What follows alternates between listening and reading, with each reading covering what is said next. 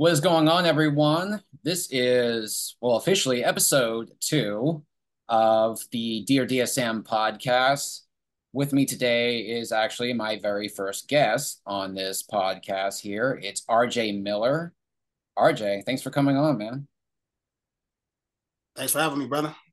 Yeah, I'm excited to talk to you because I follow you on Facebook a little bit and I see you're very active. You got all kinds of things going on here. So, RJ, just so you Yes, guys sir. know, yeah, he is an education advocate, he's a hood advocate, a youth mentor, and is a fighter against injustice. And he's based here in Des Moines, Iowa.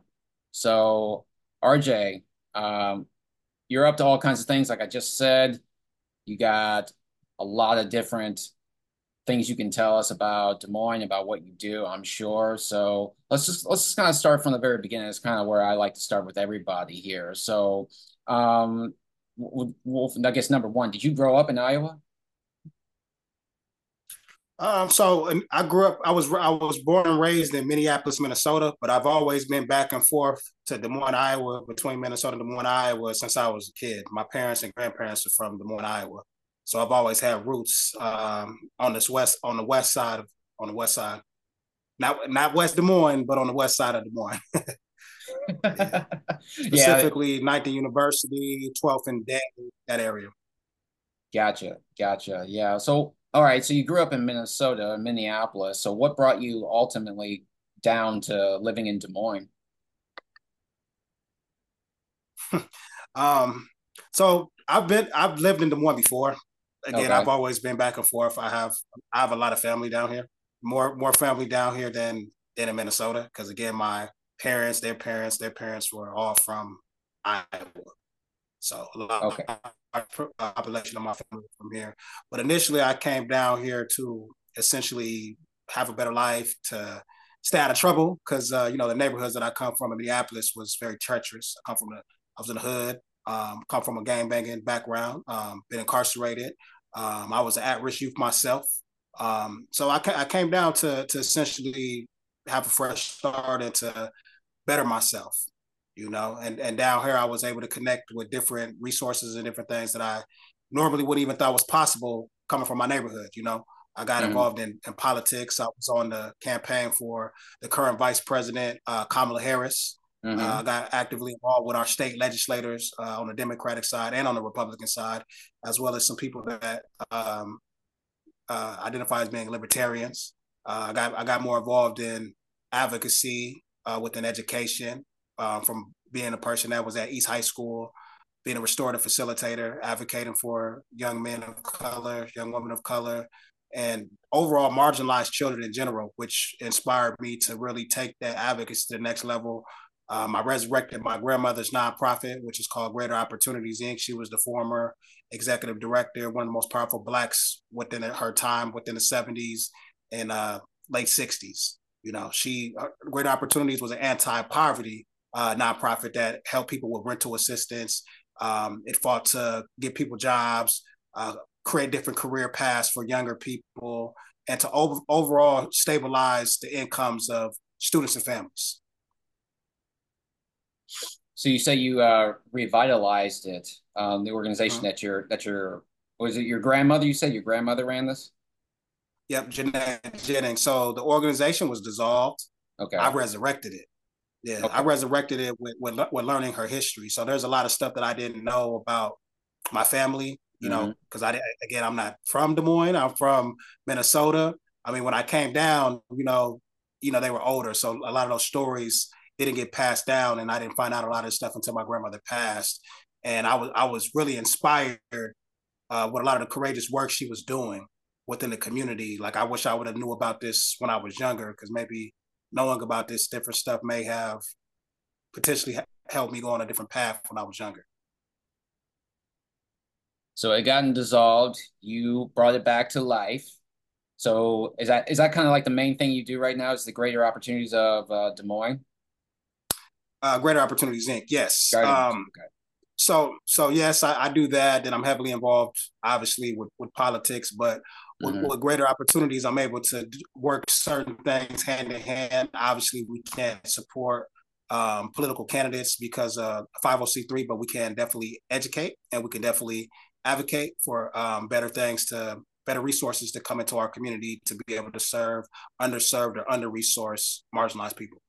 So that's what I like to do with the nonprofit. Being that I was at-risk youth myself, I thought it was important to be able to give back as much as I can to help young people be able to navigate these systems because I think it's important.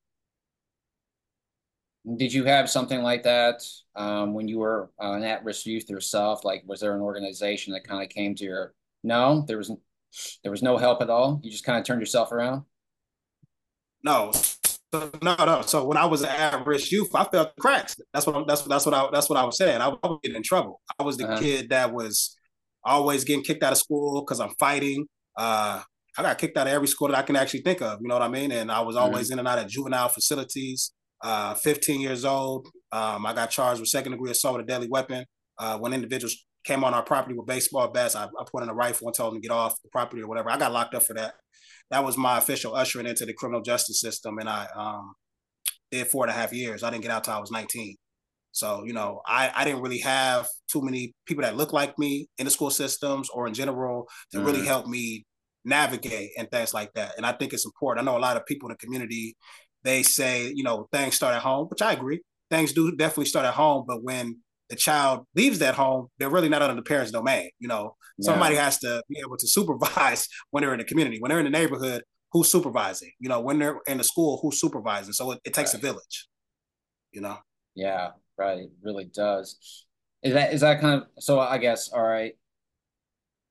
I'm just going to touch on something you said earlier, just a second ago. You said there wasn't anyone around that looked like you in the school system that was there to advocate on your behalf. So now, I think we have a lot of people in the social justice realms here who are, who are not black and brown or not like minority people, but they identify as allies. Uh-huh. Um, so, I think we can agree like that's great. We want the allies here, but representation does matter a lot when you kind of like get right down to it, right? Absolutely. And when I say representation, because I think a lot of people confuse it, most people think of a black face in a high place. I don't equate that with necessarily representation. When I think of representation, I think of somebody that not only looks like us, but represents the thoughts, the values, and interests of the people within our community. Because there's a lot of black faces in high places. A black face in a high place doesn't equate to liberation. It doesn't equate to having black power, and it doesn't equate to having progress. That's symbolism. So Hmm. real representation. Gotcha, gotcha. So, all right. So you work with the Greater Opportunities Inc. in Des Moines here, and I think that's really an incredible thing right there because I don't know I didn't know about it really until just recently. I think you like over Facebook, you invited me to join this group of Greater Opportunities Inc. in Des Moines. I didn't know about it myself here. So, I don't live that far from Des Moines. Um, so I think that that's pretty awesome in itself here. So let's go more into that too, because you said like it's a revitalization, restructuring, rebirth, I guess, of an organization that your grandmother started here. It was for helping out people who are, very in a very disadvantaged position. Um, Absolutely. so where have you taken it now that your grandmother maybe didn't take it quite so far? Because I feel like you're probably expanding it in multiple directions here, right? Yeah. So my grandmother did not start it. She came into it as a secretary, I and see. she worked her way up to becoming the executive director, basically leading the entire organization. But under her leadership, they were receiving federal funding. We are Hmm. not receiving federal funding. They were receiving federal funding under that what was it? So President LBJ they had the war on poverty, Right. and they were receiving federal funds to do that to offer economical resources for disadvantaged people. So they were receiving that. We're not receiving that. So we are in the process of filling out for grants and depending on donations and volunteers and different things like that. But I Nice. think what under my leadership we're doing more hands-on work with the youth. We're partnering with Des Moines Public Schools, so we go into the buildings. We talk to students. I specifically want to deal with the students that are at risk, and I know there's a lot of people that think at risk specifically means kids that carry guns, kids that gangbang. To me, that's not at risk. Not that's not it's not limited to just that.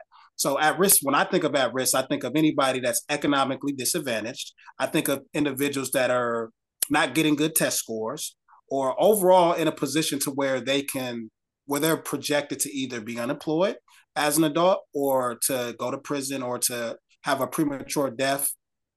Individuals that are susceptible to these different things and susceptible to drop out too. I look at those individuals as them being at risk.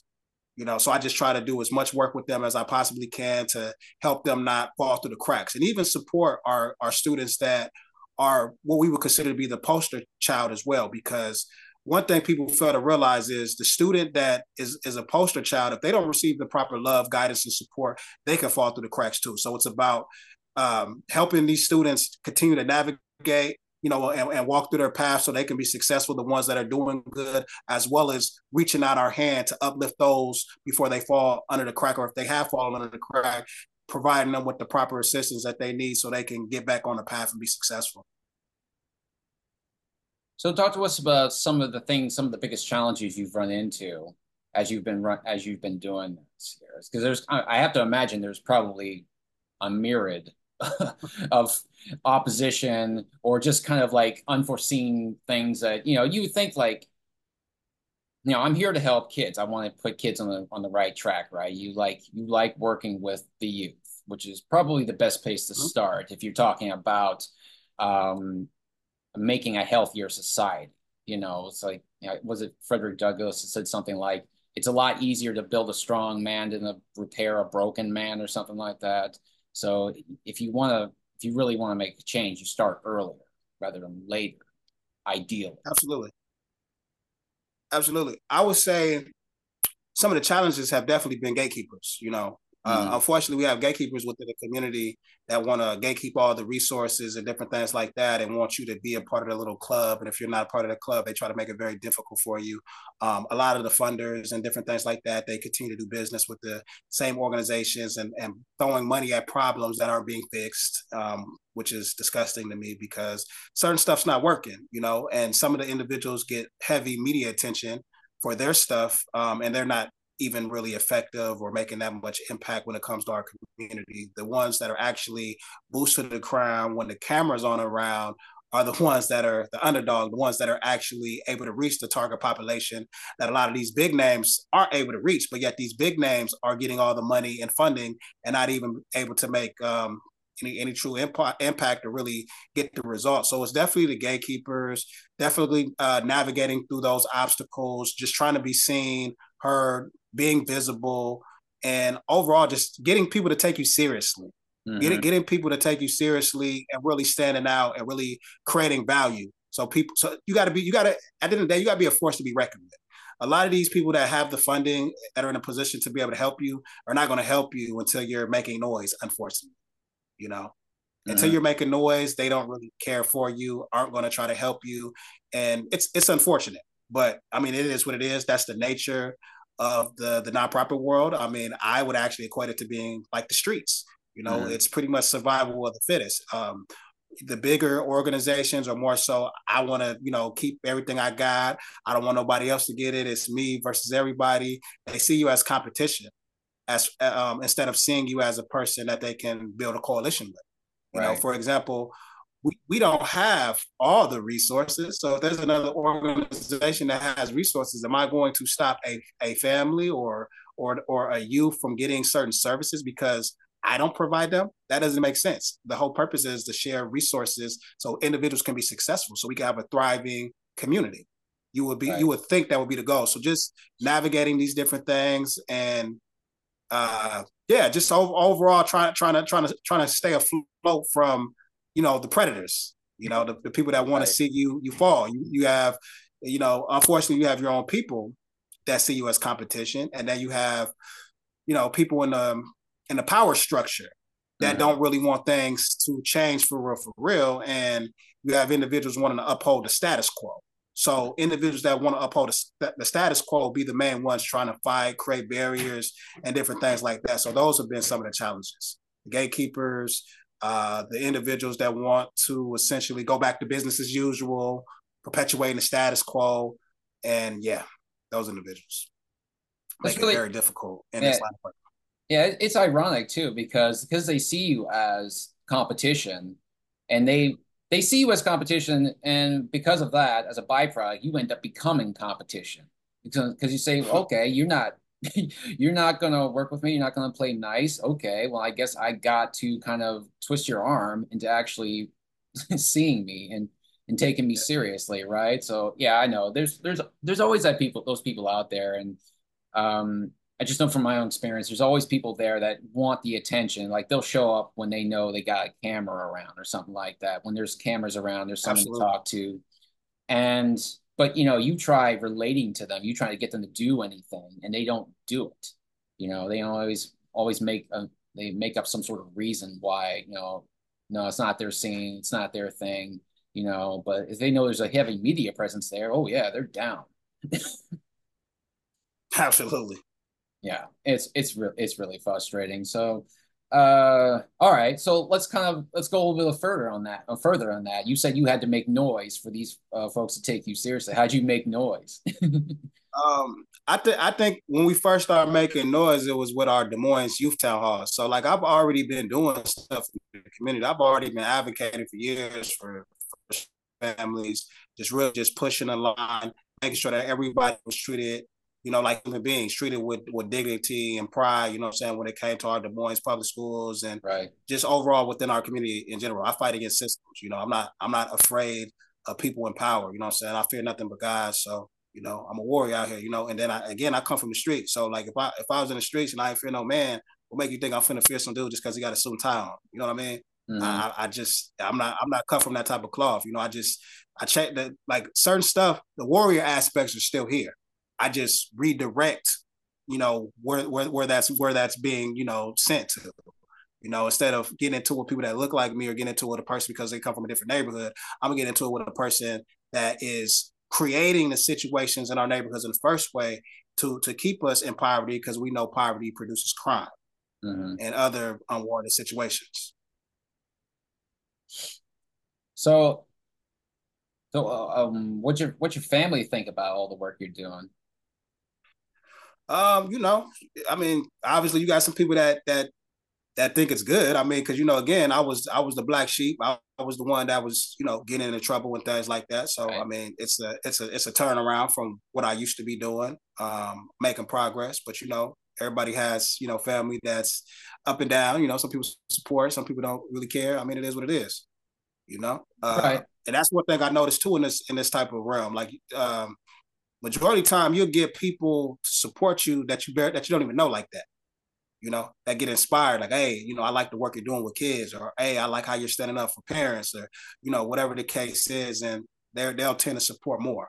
I'm not saying that I don't have any family that support, but I'm just saying that's in this realm, that's typically what happens, unfortunately, because people don't see the unfortunately people don't see the mission all the time. They don't see the vision, and then even when they see some of the work that you do, they don't understand the amount of labor that you had to do in order to build your organization. They don't see the hard work.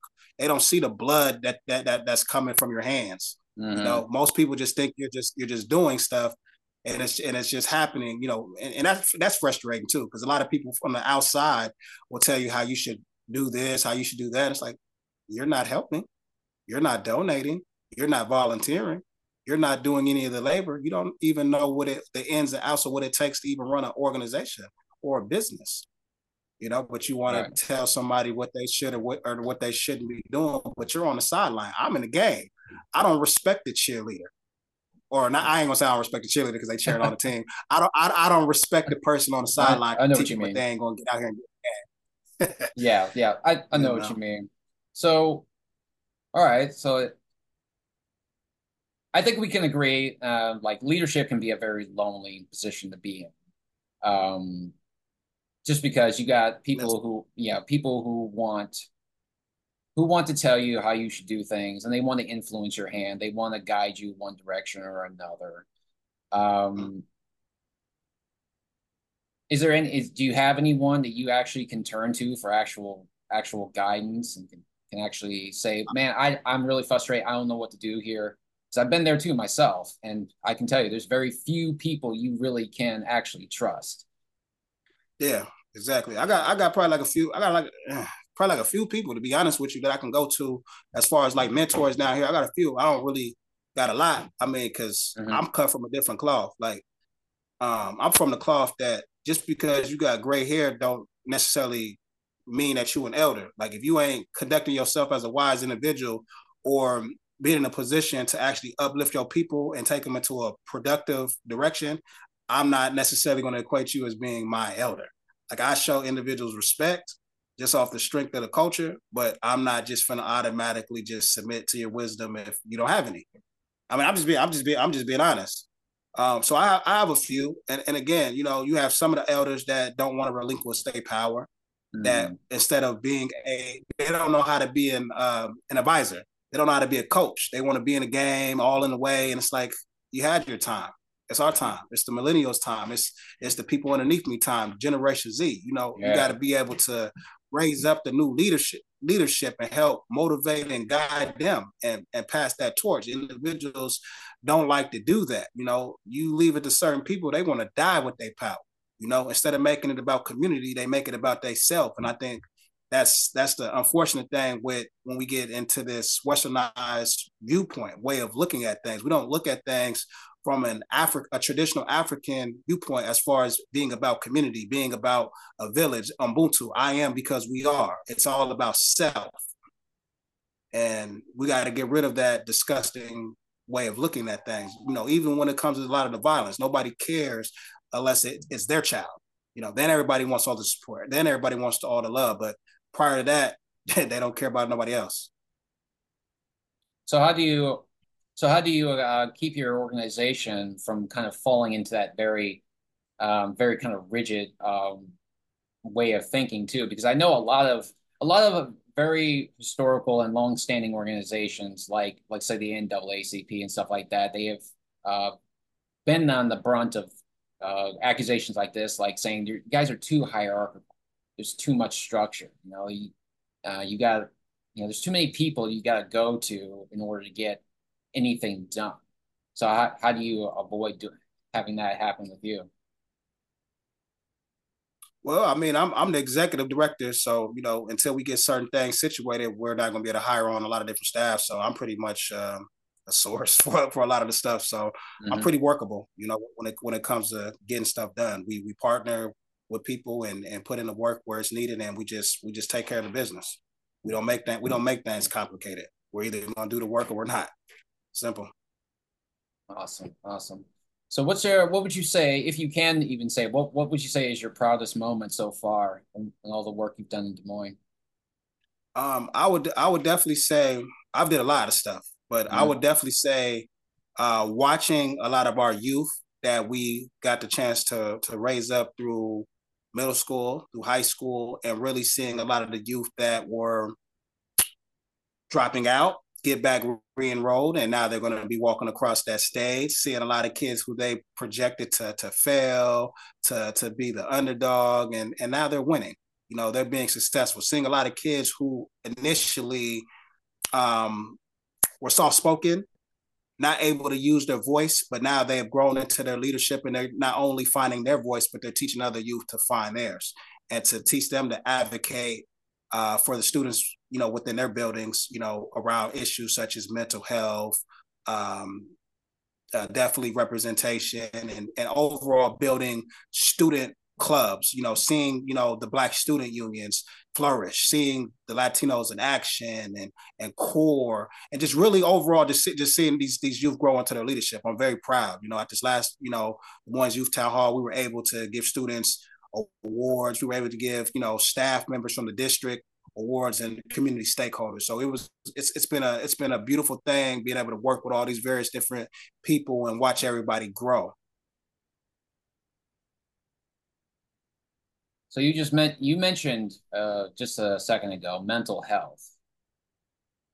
Mm-hmm. You think? Yeah, I think that's kind of a pointed observation there. Do you think mental health is a huge factor in a lot of the trouble that you're working with? Yes, I would definitely say so because I feel like mental health has been a very taboo conversation forever. You know, Hmm. majority of us are just told just to go with the punches, just do certain stuff, and we don't take into consideration that we actually have a mind or brain that we have to keep healthy, just like we have a body we have to keep healthy.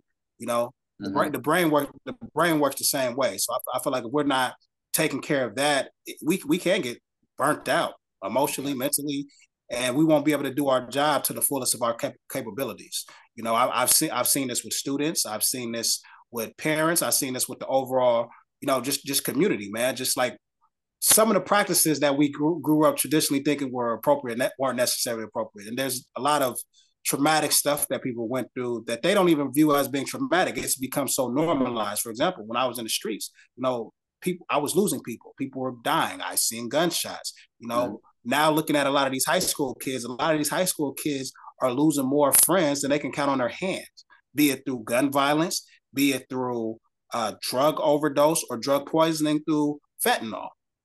So I feel like they have a lot more to deal with than I did when I was a kid. And I feel like a lot of that trauma has not been treated. It's Hmm. again, it's taboo to talk to a psychiatrist or to really get help. Everybody wants to compartmentalize everything and keep everything bottled up. And specifically men, they're young men are pretty much taught that we ain't supposed to cry, we ain't supposed to have no feelings, one way or the other, keep it bottled up. And I don't really think that that's healthy. And I think that also contributes to violence Hmm. and anger, because anger ain't nothing but like sadness, amplified. You know, Yeah, yeah, yeah. No, I'm really glad you said that. I'm really glad you said all of that because I think that is probably if you're talking about especially like black communities, especially because of all the trauma that is they suffer now and they've suffered historically. Um, Having that actually dealt with in a therapeutic environment, I think, is probably the biggest thing, if not one, it will be one of the biggest things that they need to actually focus on these days because there's a lot of stuff like you just said just kind of gets pushed back and it's just not really dealt with and it's just kind of taken for normal when it really isn't normal at all. It's not normal for you to watch all your friends get killed. It's not normal to be yeah, around sure. drug overdoses and stuff like that. That stuff's not normal, but you don't know any different. It is a an aftermath of all kinds of trauma. Absolutely. And we got some of our young women who have went through, molestation and Hmm. various other stuff, and they need to get help for that too. I've always been taught by one of my elders and one of my mentors, that just because bad things happen to us doesn't give us a license to become a bad person. If something bad happens to us, it should inspire us to create something, some form of programming to stop other people from having to suffer or go through the things that we went through, or if they did go through what we went through, help them be empowered. Hmm. Because what I've noticed about people who go through bad things, sometimes it causes them to become a bad person, and it causes them to participate in very things that they should be fighting against. And that's one of the things I had to learn from being in the streets. I had to make difficult decisions. Do I want to participate and be part of the problem, or do I want to fight against the very conditions that cause premature deaths of my friends, cause incarceration of my friends, or just cause overall destruction of my friends, my community, and my people as a whole? And the decision I had to make was I want to fight against the conditions. I want to fight against racism. I want to fight against systemic injustice. I want to fight against the poverty, and the lack of resources in our communities, because it's done by design, and people don't want to have that conversation. There you go. Yes, I think Black people should have personal responsibility. We should be responsible Yes. for our actions, but we also need to be holding other individuals accountable for the stuff that they are doing by design, because it's deliberately and it's Hmm. hurtfully and purposely so. Yeah, and I think it's worth without getting too preachy on my own end here. I think it's worth noting that if if black people were left entirely on their own, they were left alone. They weren't traumatized. They weren't targeted. They weren't killed or something like that. They probably would be pretty well off right now. Like if they were just I agree. if they were just given all the normal resources that everyone else gets and all the normal opportunities, they'd be just fine. I agree because I actually get upset. I get very frustrated because, and specifically when other black people tell me this stuff, Mm. or if I don't care who tells me, I get upset. So the point of the matter is, people will say, well, why can't you guys stick together? Hispanics can stick together. This group can stick together. This group does this. This group can do that. But one of the things that we have to really stretch is we have to talk about the damages that happened during slavery. I want to say we're probably 100 and what is it, 60 some years out of slavery. If you really think of that, that is not that long ago. So Mm. we have to be able to analyze what that did to us psychologically and what that did to us spiritually. Because people think, okay, that was our grandparents, that ain't us. Well, we study animals. We look at a wolf. A wolf will instinctively know if he's never seen a human being in his life to stay away from this human because humans bring danger. But he Mm. knows this because it's in his genetic memory passed on to him through his ancestors. That pain, that trauma, all those different things that our ancestors went, that is also encoded within our genetic memory. That's why a lot of younger people, babies, they're born with high blood pressure, they're stressed, they have all these different things, all these different conditions, PTSD, and we don't know why. We don't take a look at that. Then after that, they didn't stop after slavery. There were policies put in place, the Jim and Jane Crow, the war on drugs, even though they put the drugs and guns into our community, assassinated all our leaders and blamed it on other people. They did the mass incarceration, the 13th Amendment, which was bullcrap. It's just a lot of policies that were put in place to destroy our community. So we never really had a chance. Every time we made progress, they always came systemically to create something to knock us back. And Mm. that's something we don't talk about. We don't have those conversations. They have never allowed us to completely be whole as a community. Black Right. Wall Street Right. Right. said somebody did something. Yet we got self-sufficient. You destroyed our stuff. We point at Center Street down here in Des Moines, Iowa. We had our own community. What did they do? They railroaded it. Mm. And they also redlined our businesses. You gave loans to white business owners, but you didn't give it to us. We had black farmers. You gave them all the subsidies. You gave us nothing. We don't have those conversations about the stuff the stuff that they did and the stuff that they continuously do. So we can't be a whole people if we continuously have the government creating barriers to stop us. We're not on equal playing field. That pisses me off too, because they sit there and say we're on equal playing field. No, we're not. And your ancestors benefited off and reaped off the benefit of the work that our ancestors did, and you're being privileged and you have business and wealth based off that. And you think you don't owe any reparations. Reparations means to repair damage. The damage that was done has never been repaired. And Mm. they think that they don't owe. They do owe because you caused psychological injury, physical, emotional, economical, and political harm. And they refuse to address that. So I think our people need to wake up and see that for what it is too. Yes, we've had all these various different things I just said, which are very, very horrible. But we need to educate and we need to advocate. We need to realize, okay, the stuff that they did was horrible. We need to be able to overcome these things. But all that pull yourself up by the bootstrap stuff, garbage. They didn't have to do it, but they telling us we need to do it. How Mm. we gonna pull ourselves by our bootstraps if you're getting rid of our shoes? I'm just saying. I mean, I'm just saying, man. These Oh, people are no. crazy. Yeah, I know. People are crazy. Starve out our community and then blame us. Like Right. you want that's what really upsets me. You create the conditions in our neighborhoods to be a jungle, and you get mad at me when I'm acting like a lion, a tiger, or a bear. What did you think was going to happen? You created this. I'm in a Mm. jungle. What kind of mentality do you think I'm going to have? I don't have any money. I got to eat somehow. This happens in the white neighborhoods too, in the trailer parks. They don't want to have that conversation. But the magnifying glass is so centered on the black community, so it's always black on black crime, which is no such thing. Crime is crime. We take this to a Hispanic community that's low income, that has poverty, that has drugs, that has different things in it. When you mix these different elements together, I don't care what color you are. This is what you're going to produce. you're going to produce crime. So it is what it is. So what's next on your radar? What are you looking at forward to next with your organization? Um, Creating more programs, Gotcha. creating more programs to address the needs of the community and to address the needs of the youth. We're very youth centered. I mean, we deal with parents too, but we're Sure. more focused on helping our young people because we see the young people as being the future, and we want to empower them through education, through career opportunities and different pathways by partnering with other people and just really helping them make their dreams come true. From coming into the schools and observing kids in elementary through middle school through high school, I came to the conclusion that if we don't catch them by middle school, they're going to be hard by the time they get in high school. It's almost their mentality is there's no return. But when they're in elementary, they're dreamers. But at some point between elementary and between middle school and high school, their dream becomes a nightmare. So we have to figure out how to be more innovative to continue to keep young people to continue to dream and to not allow a teacher, a system, or anybody to turn that young person's dream into a nightmare,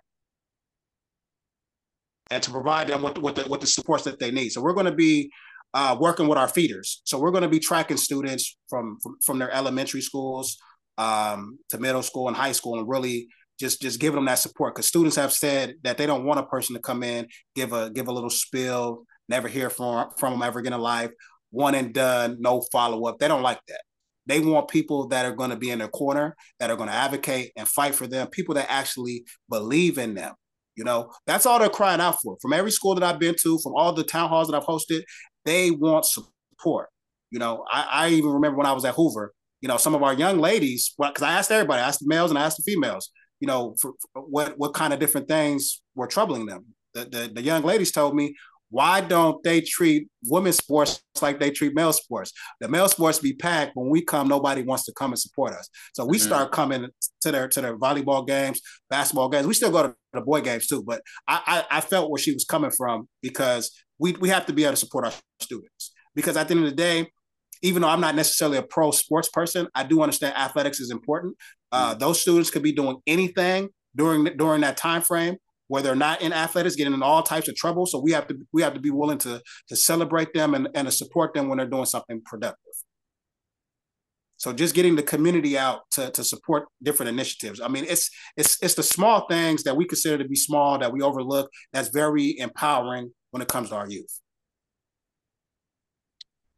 RJ, so just overall creating programs. We got Black. Gotcha. So RJ, if people wanted to reach out to you, if they wanted to get a hold of you, if they wanted to know like what could they do to actually contribute, how would they do that? What was the last part you said? It cut out. If people wanted to get a hold of you, like if they wanted to say, hey, I want to contribute, I want to do something, how would they get a hold of you? What's the best way? They can get a hold of me on Facebook. My Facebook's RJ Miller. They can get a hold of us on our other Facebook, Greater Opportunities Inc., which is on Facebook. It's on Instagram, and yeah, my personal information is on my Facebook. So if a person goes like on the info, my phone number's up there, emails up there. I'm open to the public. I'm here to serve. People ask me, where's your office at? My office is in the streets. Right there. I'm not located at one specific building. I'm not confined. I'm out here, loose to the ground when the cameras ain't around. Well, RJ, this has been a blast, man. I appreciate you coming on. I appreciate your time. I appreciate you for having me, bro. Yeah, it's been a real joy here. And to everyone who's listening, this is RJ Miller. He's an activist in Des Moines, Iowa. This is Dear DSM, episode number 2. Many more to come. I hope I see you again. I hope I hear from you. Until next time, peace out. Love you all. Bye. Hey, this is Sean. Thanks for watching the episode. I hope you enjoyed it. Don't forget to follow the Dear DSM podcast by clicking the follow button on your streaming platform. Also, don't forget to subscribe and or become a contributor to the Same Old Libs publication by clicking the link found in the show notes of every episode. I really appreciate you being here. I really appreciate the time you've given me. I hope to see you again. Thanks again. Take care.